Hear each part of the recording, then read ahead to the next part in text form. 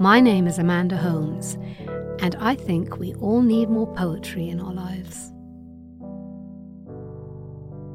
Sharing poems is such a beautiful way of connecting to others, and there's no knowing the impact that a particular poem might have on somebody else.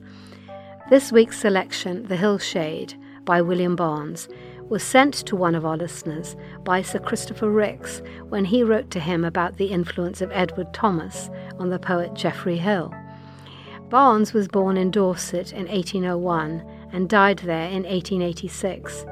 He was a mathematician, a minister, and a prolific poet, particularly known for his rural poems in Dorset dialect. He was also a great influence on Thomas Hardy, whom he tutored, and Gerard Manley Hopkins.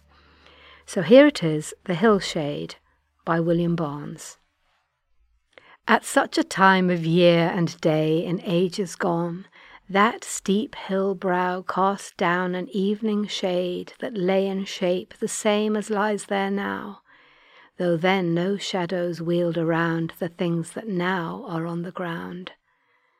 The hill's high shape may long outstand the house of slowly wasting stone. The house may longer shade the land than man's on-gliding shade is shown. The man himself may longer stay than stands the summer's rick of hay.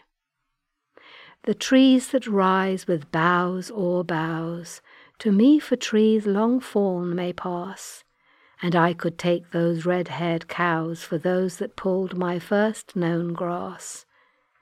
Our flowers seem yet on ground and spray, but oh, our people, where are they?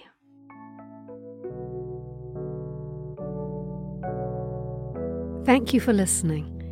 If you have any comments or suggestions for poems you'd like me to read, we'd love to hear from you.